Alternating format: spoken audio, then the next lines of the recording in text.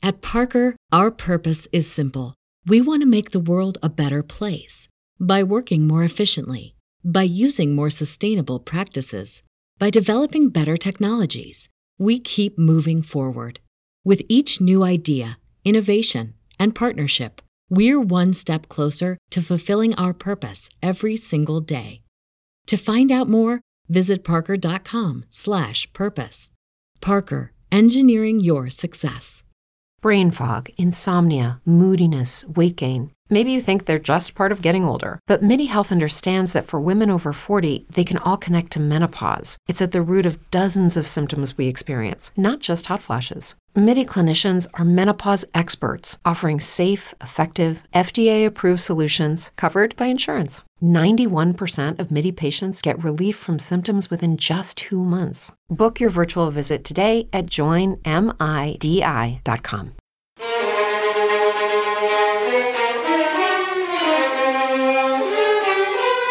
Welcome to American Muse Podcast, where we explore hidden secrets in the landscape of 19th and 20th century American orchestral music. Your host is Dr. Grant Gilman, conductor, violinist, and author based in Atlanta, Georgia. In each episode, Grant unearths a fresh orchestral work by an American composer you may not even know. And by the end, we hope you are a new fan of the composer and their music. Now, your host, Maestro Grant Gilman.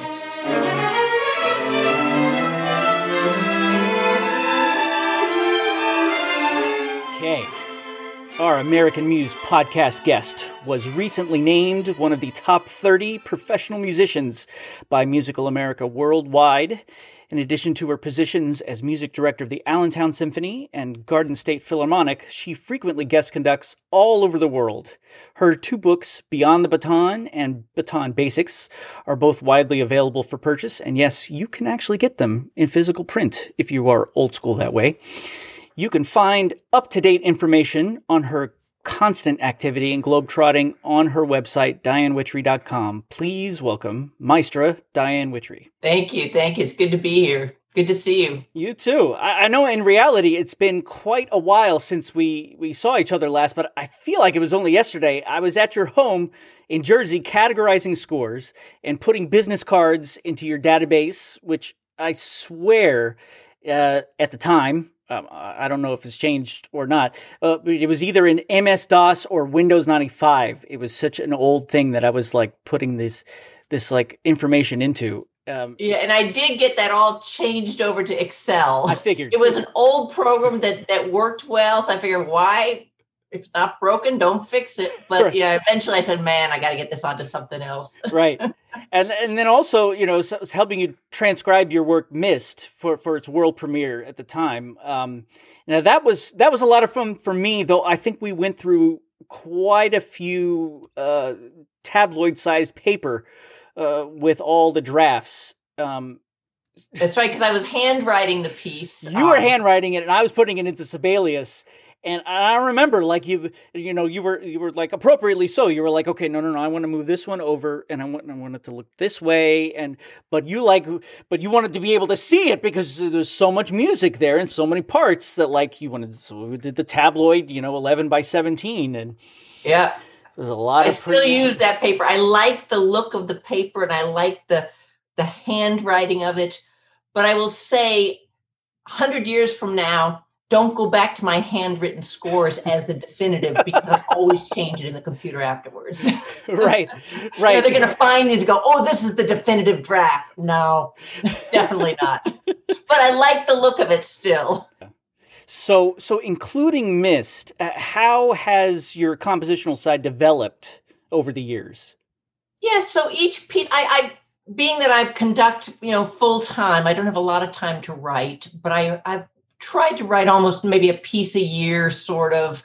I've got 7 pieces now for orchestra. And I feel very fortunate my pieces actually are getting played, which is really nice.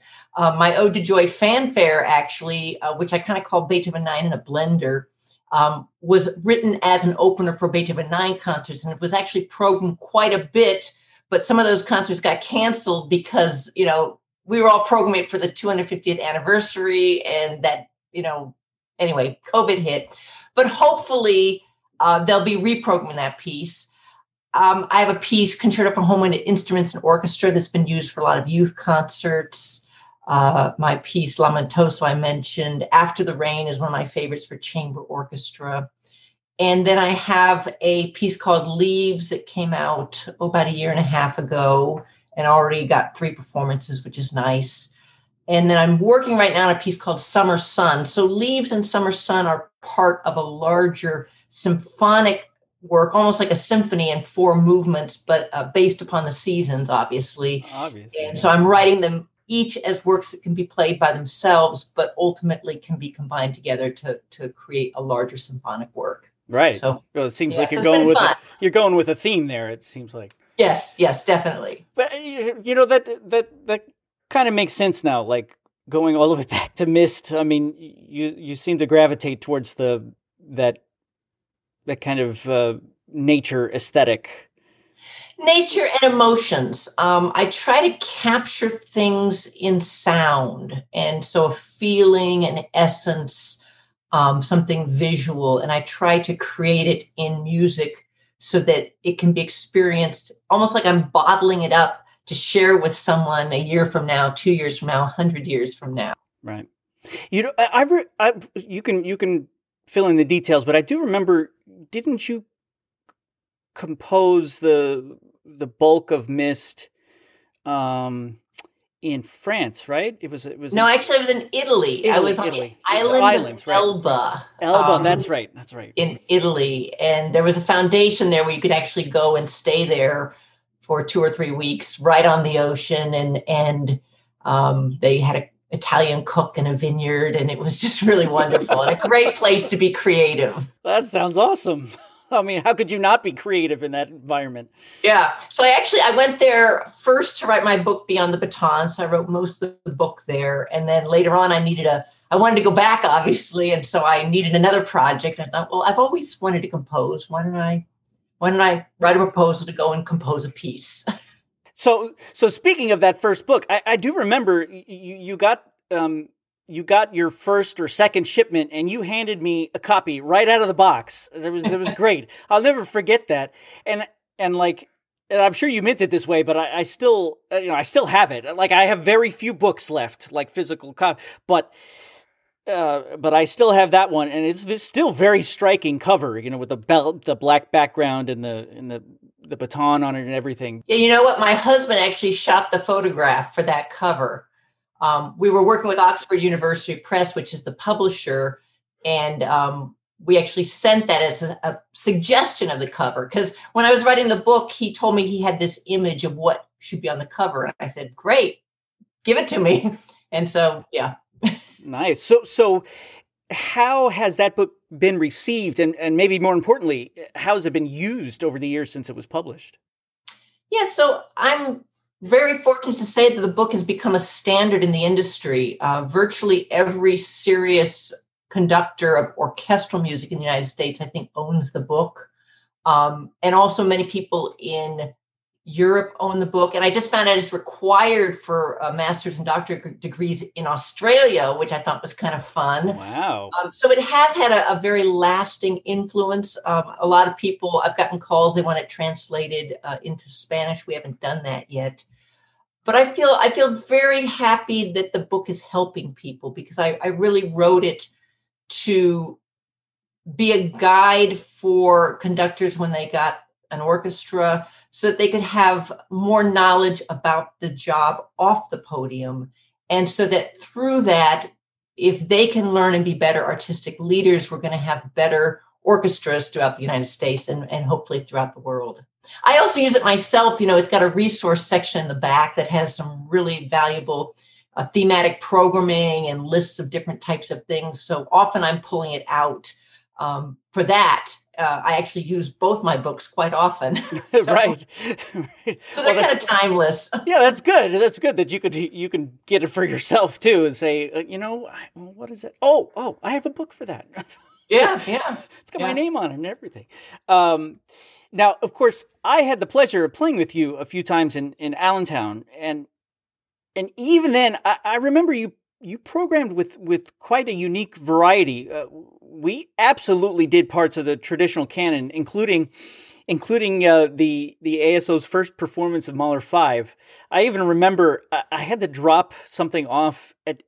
It may have been like a Mist-related thing, but I had to drop something off at your house one evening, and you came to the door, and it was right before we were going to start rehearsals, and you just looked so tired, and you were like, "Okay, thanks, I got to go back and study." Yeah, and I was like, yeah, "That's a big piece." Yeah, right. Yeah, it's a lot to take in. I mean, and like I said, it was you made a big deal out of it, for to make sure people would come, obviously, but that it was the ASO's first time. I mean, that orchestra, it started as a community orchestra, didn't it? Like all those many years ago. Years ago, it was a community orchestra, and even when I started, it had that sort of flavor about it. And we've worked for many, many years to build the orchestra, and now the quality level is just exceptional. Our players come from New York and Philadelphia and New Jersey, and some from DC and Baltimore area. But also we have players that also live in the region and play and teach at universities and schools in the area.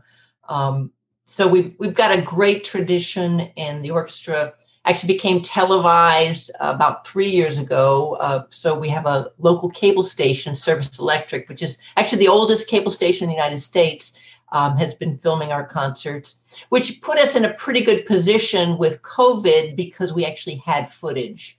But it also grew the orchestra because when you know that you're going to be filmed on every single concert, you kind of come with a whole different mindset, right, to the whole process. So it's been really great. I mean, probably not even, I mean, obviously you will come with that mindset, but obviously the musicians will also, knowing that every single one is going to be broadcast. Everyone's going to see it multiple times, or it's going to be out there. It could show up at any time. Your face could be on TV again, or, they could hear your notes. I mean, yeah, that makes sense that like it raises the level, the expectation every single time. That's great. That's great. So in addition to those, that canon, the typical canon that we do, the orchestral stuff, you also had a plethora of concerts with completely new music and mostly new music, unknown music, rarely performed pieces.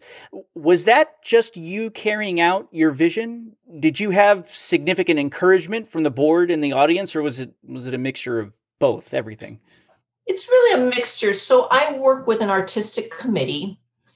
So I don't do it totally in a vacuum, but I've worked for many years to develop the ears of my audience and to develop buy-in on new music. And I feel very fortunate. We've commissioned quite a few new works now.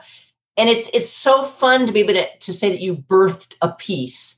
And to be, in fact, right before the shutdown, we premiered a piece by Chris Theophanidis, which I think is going to become part of the standard repertoire. We commissioned a piece from Erica Wazen, Roberta Sierra. We've commissioned a piece from. We've just got all these wonderful composers out there that we've worked with. We now have a composer in residence, Chris Rogerson, who's writing a piece for us, and I'm excited about that because it will change the world going forward. When 50 years from now, 100 years from now, they hear a piece that we had a hand in making a reality. So I would say that the board has bought into that. And we have sort of a formula with programming. You need one piece that is the anchor piece, the piece everybody knows. It doesn't have to necessarily be the largest piece in the concert. It could be a short piece. But then that's going to get people in the door. But then you can take them on an interesting direction where the flavors of the concert merge together, and to find unique works that I'm excited about that I can share with the audience. I think it's just really thrilling. And the audience, so often I think we underestimate the ears, and audiences now grew up on very eclectic sounds. So as long as we give them a reference point of how to listen to the piece, I think the audiences are very open and actually really excited about hearing new things and new music. Yeah. That totally makes sense. I mean, do you think that maybe that has to do partly with that area that you're in? I mean, Allentown is in a fantastic little triangle area between New York and Philadelphia, and it's a little ways off from Pittsburgh, but it's like right there in the middle of, for musicians anyway, there's tons and tons of great orchestras right there and lots of people making music all the time. Or do you think it doesn't matter? Do you think that formula will work anywhere if it's done tastefully?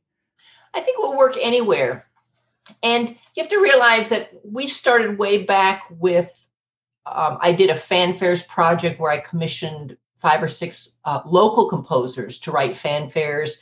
So that began to get people buying in when the composer is somebody they know and that they've gone to the grocery store and seen them. That's a whole different relationship than bringing in someone from the outside.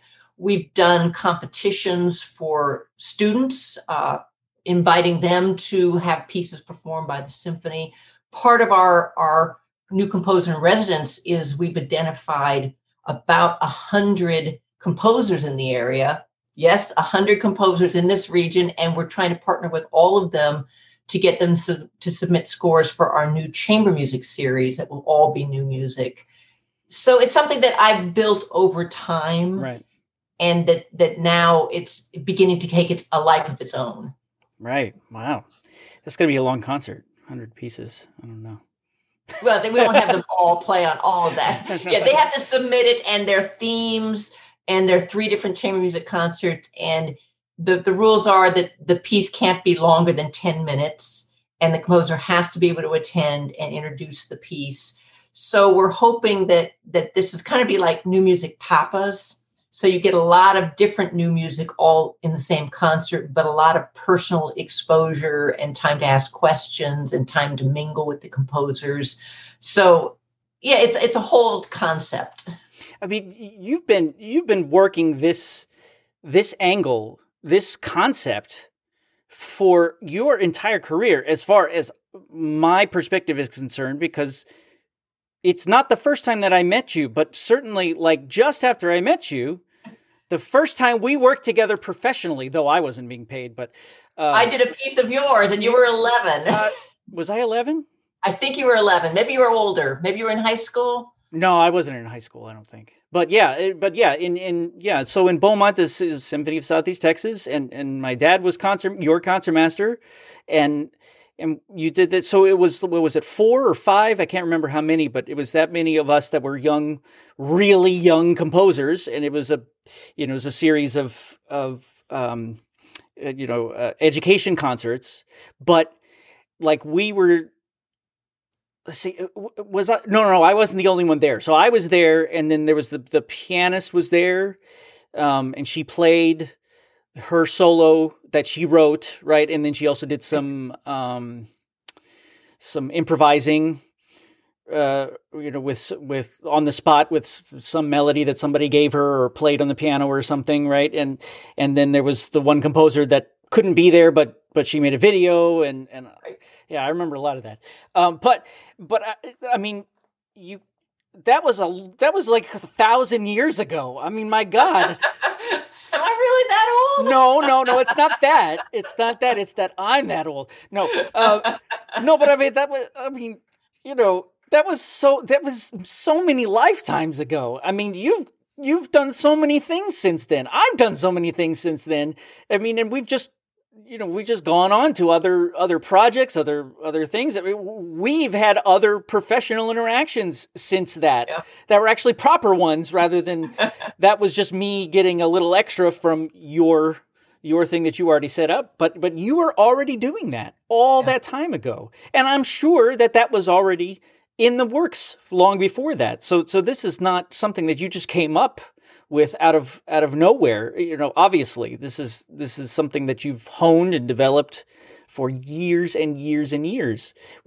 Is there somewhere else that started from? Was there a particular like moment, maybe sometime in California, in LA, that you were like, that's it, that's what I can do, that I can create that excitement with this kind of programming, this kind of way of bringing in the community this way, or going with good composers or new composers or whatever? Was there Was there something that happened? I wouldn't say anything specific, but when you're a conducting student, you always land up, one of the things you always do at any university in the United States is conducting the composer's pieces. So I did a lot of that, and I'm happy to say that many of the composers' pieces that I worked with are still composing, and some are in film in LA, and some are classical composers, but they're still in the field. I also worked with Yamaha with their junior original composition program, and that's where that pianist you're talking about came from. So for many years in Los Angeles, I conducted concerts with the students from the Yamaha program, and I remember even they sent a film crew from Japan over to interview me. And it was so funny because they kind of told me ahead of time in English what the question would be, but then they asked me the question in Japanese. And I was really hoping I was answering the right question, because they didn't translate it right then. Jeez. That's but risky. I remember being so impressed with their young students. And I feel very strongly that the creative process is something we need to always support and encourage. And that the idea of having things on a concert that nobody knows what's going to happen, what is it going to sound like, that mystique to me is a very powerful tool in building an orchestra and building music in a community. And so, we want to utilize that and to have people coming.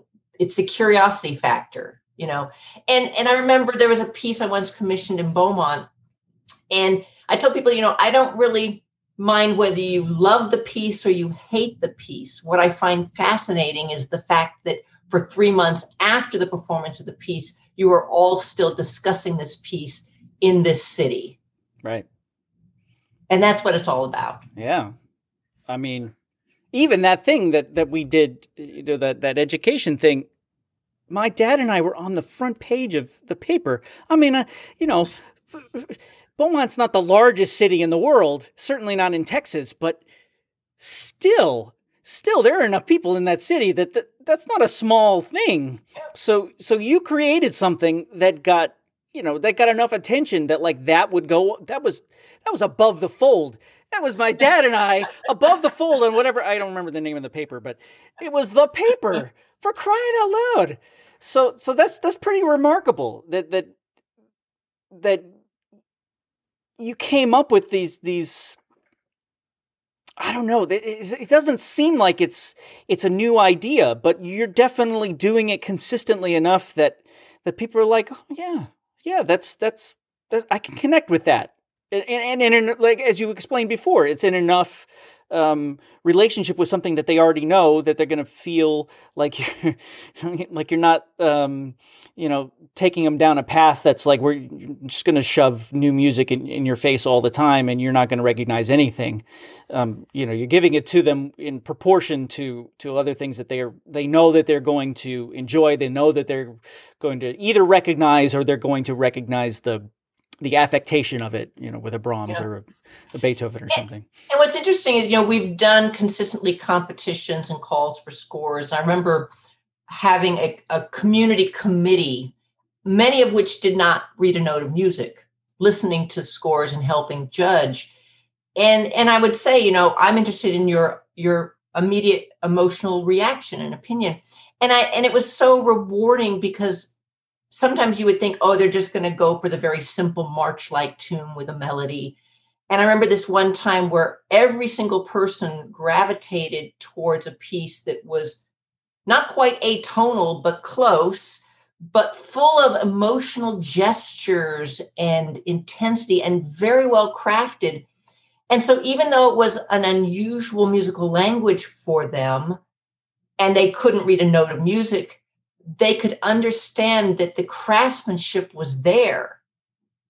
And so, so once again, I say, let's, don't underestimate the audience and their ears and take them on that wonderful journey of opening up their ears to new and interesting textures and combinations. So let's go down that road a little bit. So you've been long acquainted with Lowell Lieberman. And you conducted his piece Revelry that he wrote in 1998 quite a few times over the years, it seems. Certainly, it's a festive atmosphere. It explodes with energy from the beginning. And even so, as it progresses, it has quite a bit of depth. It's got a long lyrical passage and an extended section with this respective oboe and bassoon duets. It's kind of strange, but it's still, it's got this lots and lots of byplay that happens during the piece, and just as the tension is increasing to its maximum, Lieberman writes in this quick little fugue exposition for the strings before driving on to the end. So it's got everything in it, and then at the same time, like, it just takes you in from the beginning, and you don't leave it. It is quite short, and it would fit perfectly, into the concert overture spot on most programs. But for the orchestra, it is an intense, virtuosic 7 minutes. How did you come to know this piece and program it so often? Yeah, so I think I discovered it relatively shortly after it was written. It was written for the Westchester Symphony. And actually, the Westchester Symphony in New York has commissioned quite a few works. And I'm not exactly sure how I found out about it. It may have been Conductors Guild. It might have been American Symphony Orchestra League. It may have been somebody just calling and telling me about it. But I immediately knew I needed to do this piece because it sort of sounds a little bit, if you know Bernstein's Candide Overture, it sounds a little bit in that characteristic. It's fun, it's light, it's fast, it's furious. But I love the compositional twist. And Lowell has such a great sense of humor. It's actually a 12-tone piece. It's a very melodic 12-tone piece. And if you were he writes these very esoteric program notes where he's talking about, the retrograde inversion of the blah, blah, blah, blah, this 12-tone row that he's created. And then you listen to this piece and it sounds like cartoon music. And I just love that analogy. And so even the last time I looked it up and I did this, last time I did it was in Allentown in, I think, 2013 or 14. And I actually went to New York and got Lowell to do me a little video of him talking about the piece because it's just so fun to hear him describe this piece that's very, very advanced in its compositional writing, but to the audience ears just sounds like so much fun. Yeah, I gotta say, I did not catch the 12-tone part at all. I mean, it didn't even occur to me that it would be 12-tone. Yeah. I actually have a quote. I could say he actually quotes this, and like I said, it's all tongue in cheek. He says, actually, a series of variations on a 12-tone row, each variation transposed to a pitch level of the successive pitches of the row itself. A dichotomy exists, however, in the set form axis as a horizontal material is triadically disposed on a vertical plane. In addition, a binary part form is imposed upon the primary variation form. So, he's just using all this esoteric language. And he's really making a play on the fact that, for so many years, the composers many of them were kind of leaving the audience in the dust with these very technical pieces that maybe weren't as successful on the emotional level. So he's just done the opposite. Anyway, you really check out Revelry. It's a great concert opener. Yeah. Yeah, I gotta meet him. That's hilarious. You'll love him. He's so much fun. That's hilarious because that's like the third large word you started saying. I got a little bit like, okay, I'd have to look some of those words up. I'm not even sure where you're going. And yeah, no, but yeah, that's true. Obviously, like, beyond Ives, after Ives and into the 12-tone era, like, they took themselves so seriously all of a sudden that they didn't care about anybody being moved by the music anymore. It just had to be completely cerebral. Anyway, that's my take. That's definitely controversial in our business, but I don't really care. I'm glad that he doesn't take himself that seriously, and then he still writes a piece that primarily is moving, at least in one particular way, and then the other stuff, the 12-tone stuff, it's just a vehicle for moving someone. That's the whole point. Speaking of which, so you had mentioned your experience with Giancarlo Menotti's Triplo Concerto a Tre. And It's a wonderful piece, and it's so rarely done. Yeah. So let's talk about why. So it's three movements. It's three movements of three groups of trios: violin, violoncello, then oboe, clarinet, bassoon, and harp, piano, and percussion. And interestingly, Menotti seems to treat the individual trios alternatingly as solo sets, and then in tandem with each other, and then in unison with the entire orchestra. So this seems like a even just separate from the musical part, like putting it all together sounds like a nightmare.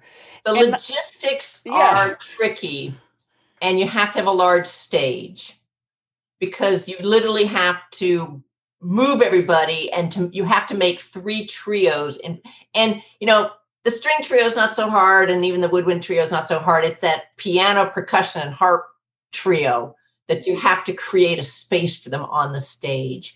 But I think it's fascinating for the audience to be able to experience the contrasting tonal colors of these three trios as they do alternate back and forth. And the writing is so different than if they were just in the orchestra. The trios are really showcased in a trio situation. And I can't really think of any other piece out there that does this.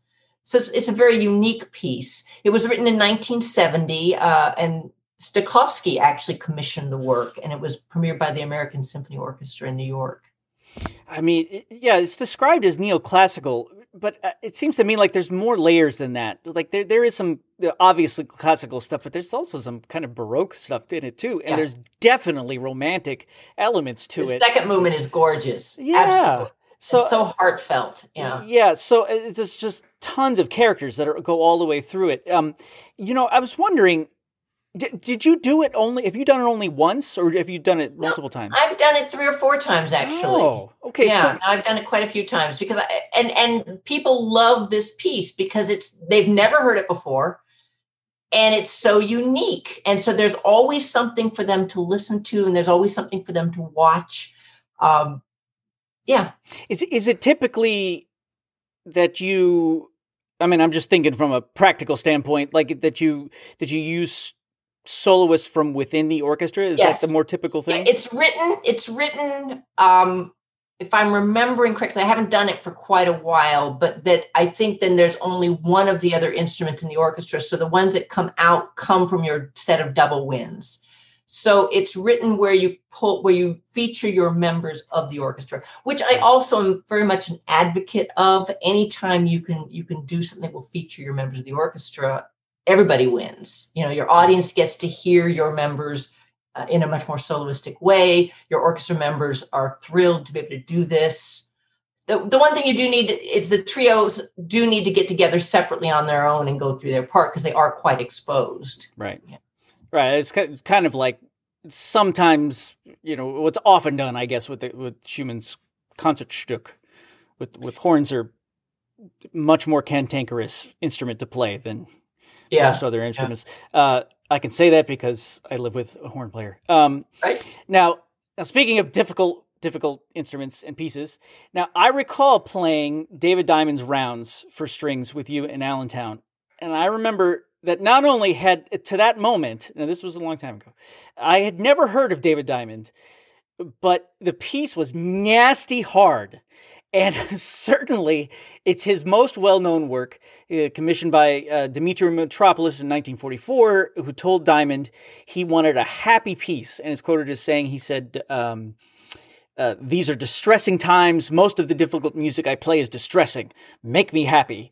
So he's likely referencing both World War II and the rising, we just talked about, the rising prevalence of 12-tone music. Right. Yeah. I'm definitely on the page with him. So what was your take on this piece been? What were the challenges in preparing a performance of it, considering it is for strings only?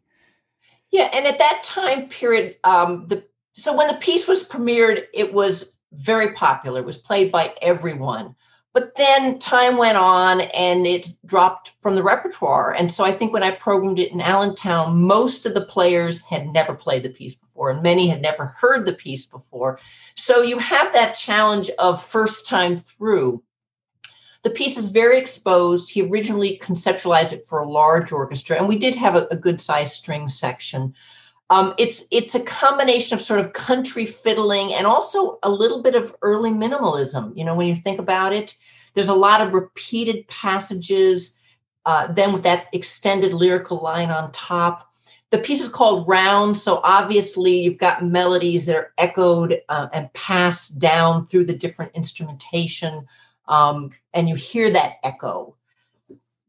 It's a wonderful piece. I love it. It's funny because I bought the music years ago because I wanted to own it. And then I lent it to a friend of mine and it sort of disappeared. And so I actually bought another set because I feel so strongly about this piece. I wanted to own this piece. Wow. Because often these pieces they're published now, but then they don't reprint them. And so then they become rental only. Right. And so I wanted, all of Copland's early stuff, if you were smart, I wasn't around then, but if you had bought the sets then, now they're all rental. Right. So I bought actually the set of the David Diamond Rounds for Strings. The other fun thing is that Lowell Liebelman actually studied with David Diamond. So we have sort of a thread here. Right. And then Menotti studied at Curtis. So he was still in this sort of New England composer sort of niche. Right. It's funny you mentioned that he wrote it, he intended it for a large orchestra, because I just talked to Gerard Schwartz, and he said that David Diamond gave him a hard time for when he played it with his first big orchestra, the Los Angeles Chamber Symphony. He didn't use a large enough orchestra. Like, he gave him a hard time for that. So he said, "Don't worry, David. I'll do a bigger orchestra." So they did it in Seattle later, and they did a much bigger orchestra. Well, when you've got hard, as you know, as a string player, when you've got hard parts and exposed parts, it gets a much stronger richness the larger the string section. Yeah, absolutely. Well, and also, I mean, honestly, this is delicate a little bit, but it is a tough thing to say, okay, let's do an only string piece on an orchestral concert.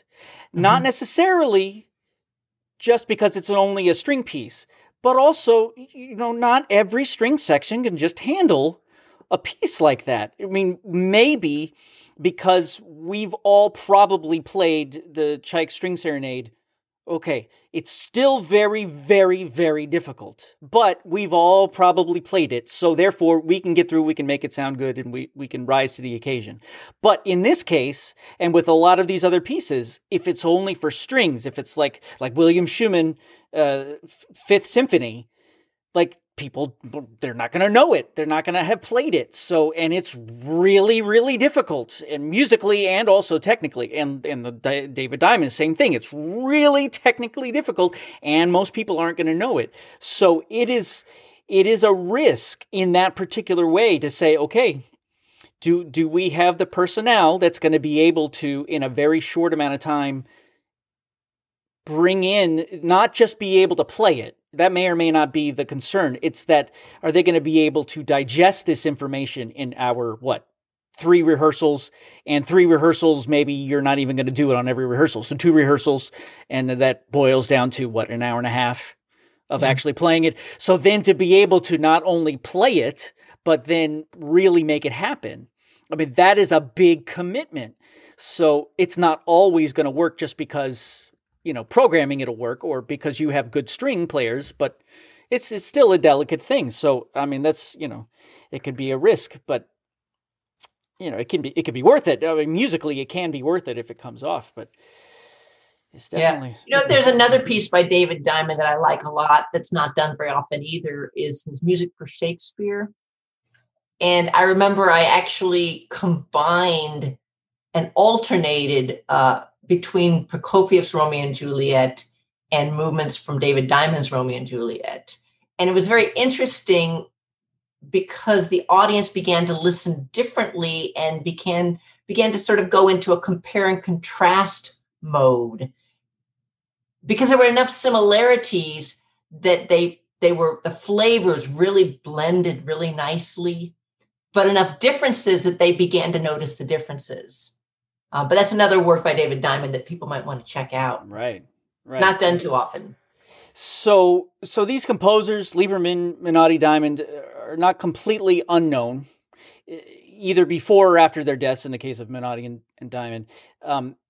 Yet the frequency of their pieces being programmed and the familiarity of their names and work is unjustly low. Lieberman is, of course, still writing at a highly productive rate, and both Menotti and Diamond only passed away within the century, 2007 and 2005, respectively.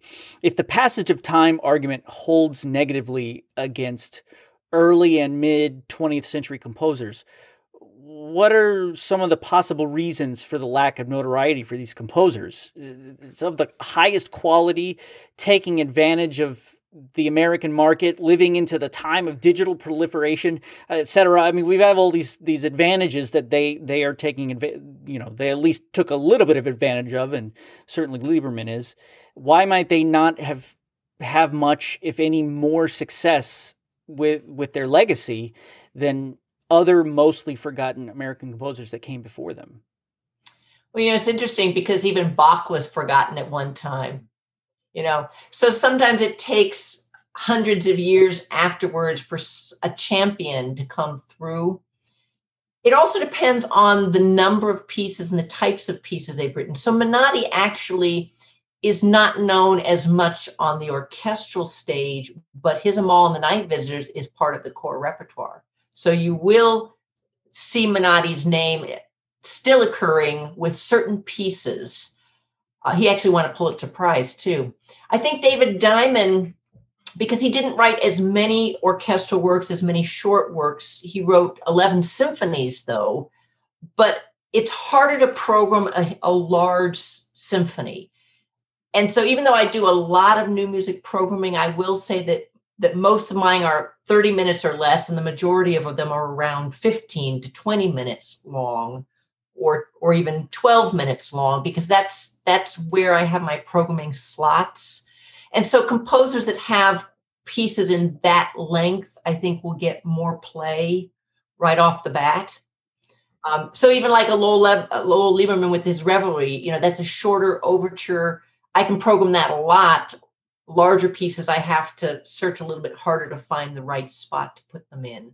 So it's a combination of who's helping get their work out after they've passed away. Is the publisher really pushing them, and what pieces they have? And if one can get some traction, then people will begin to look at all the rest.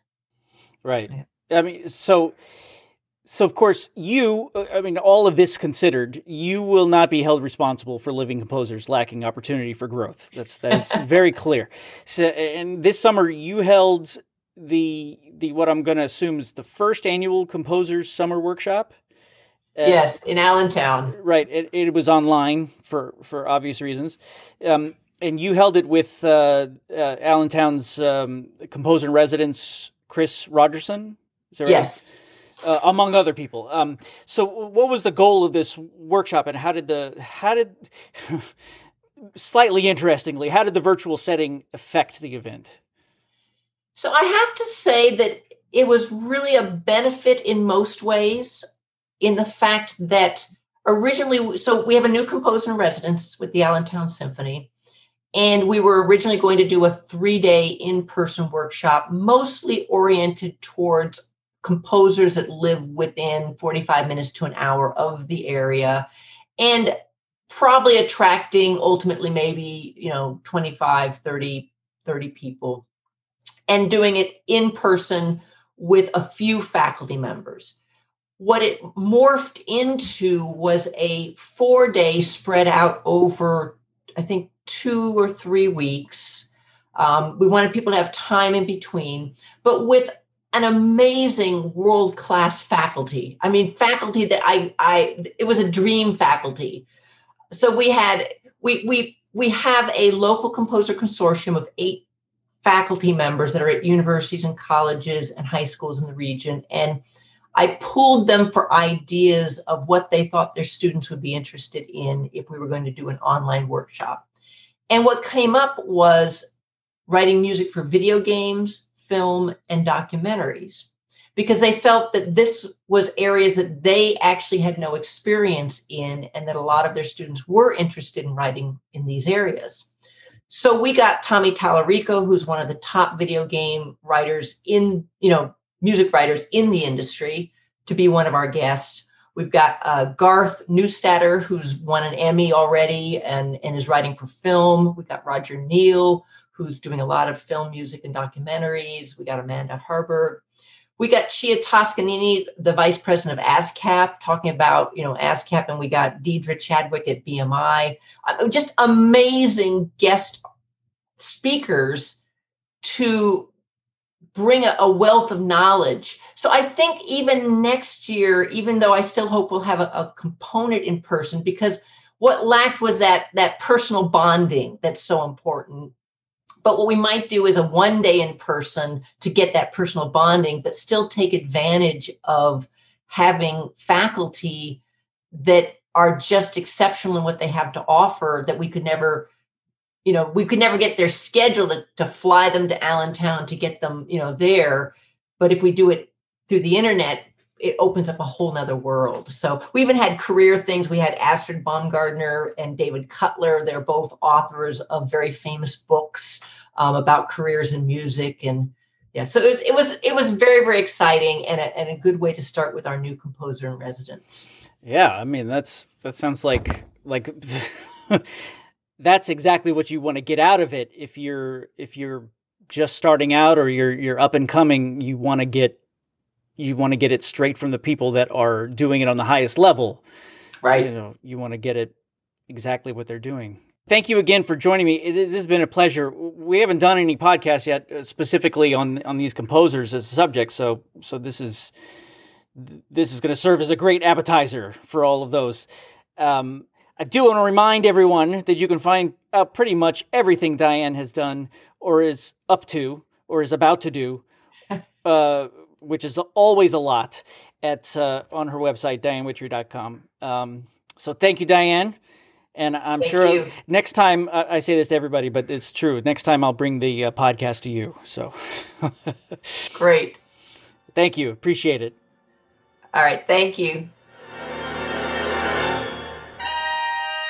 If you like what you have heard and want to support the advocacy of American orchestral music, please consider signing up to donate regularly at patreon.com for our continued production of this podcast. Also, subscribe for updates wherever you get your podcasts so you don't miss an episode. At Parker, our purpose is simple. We want to make the world a better place by working more efficiently, by using more sustainable practices, by developing better technologies. We keep moving forward. With each new idea, innovation, and partnership, we're one step closer to fulfilling our purpose every single day. To find out more, visit parker.com/purpose. Parker, engineering your success. If you're a woman over 40 dealing with hot flashes, insomnia, brain fog, moodiness, or weight gain, you don't have to accept it as just another part of aging. The experts at MIDI Health know all these symptoms can be connected to the hormonal changes of menopause. And MIDI can help with safe, effective, FDA-approved solutions covered by insurance. 91% of MIDI patients get relief from symptoms within just 2 months. Book your virtual visit today at joinmidi.com.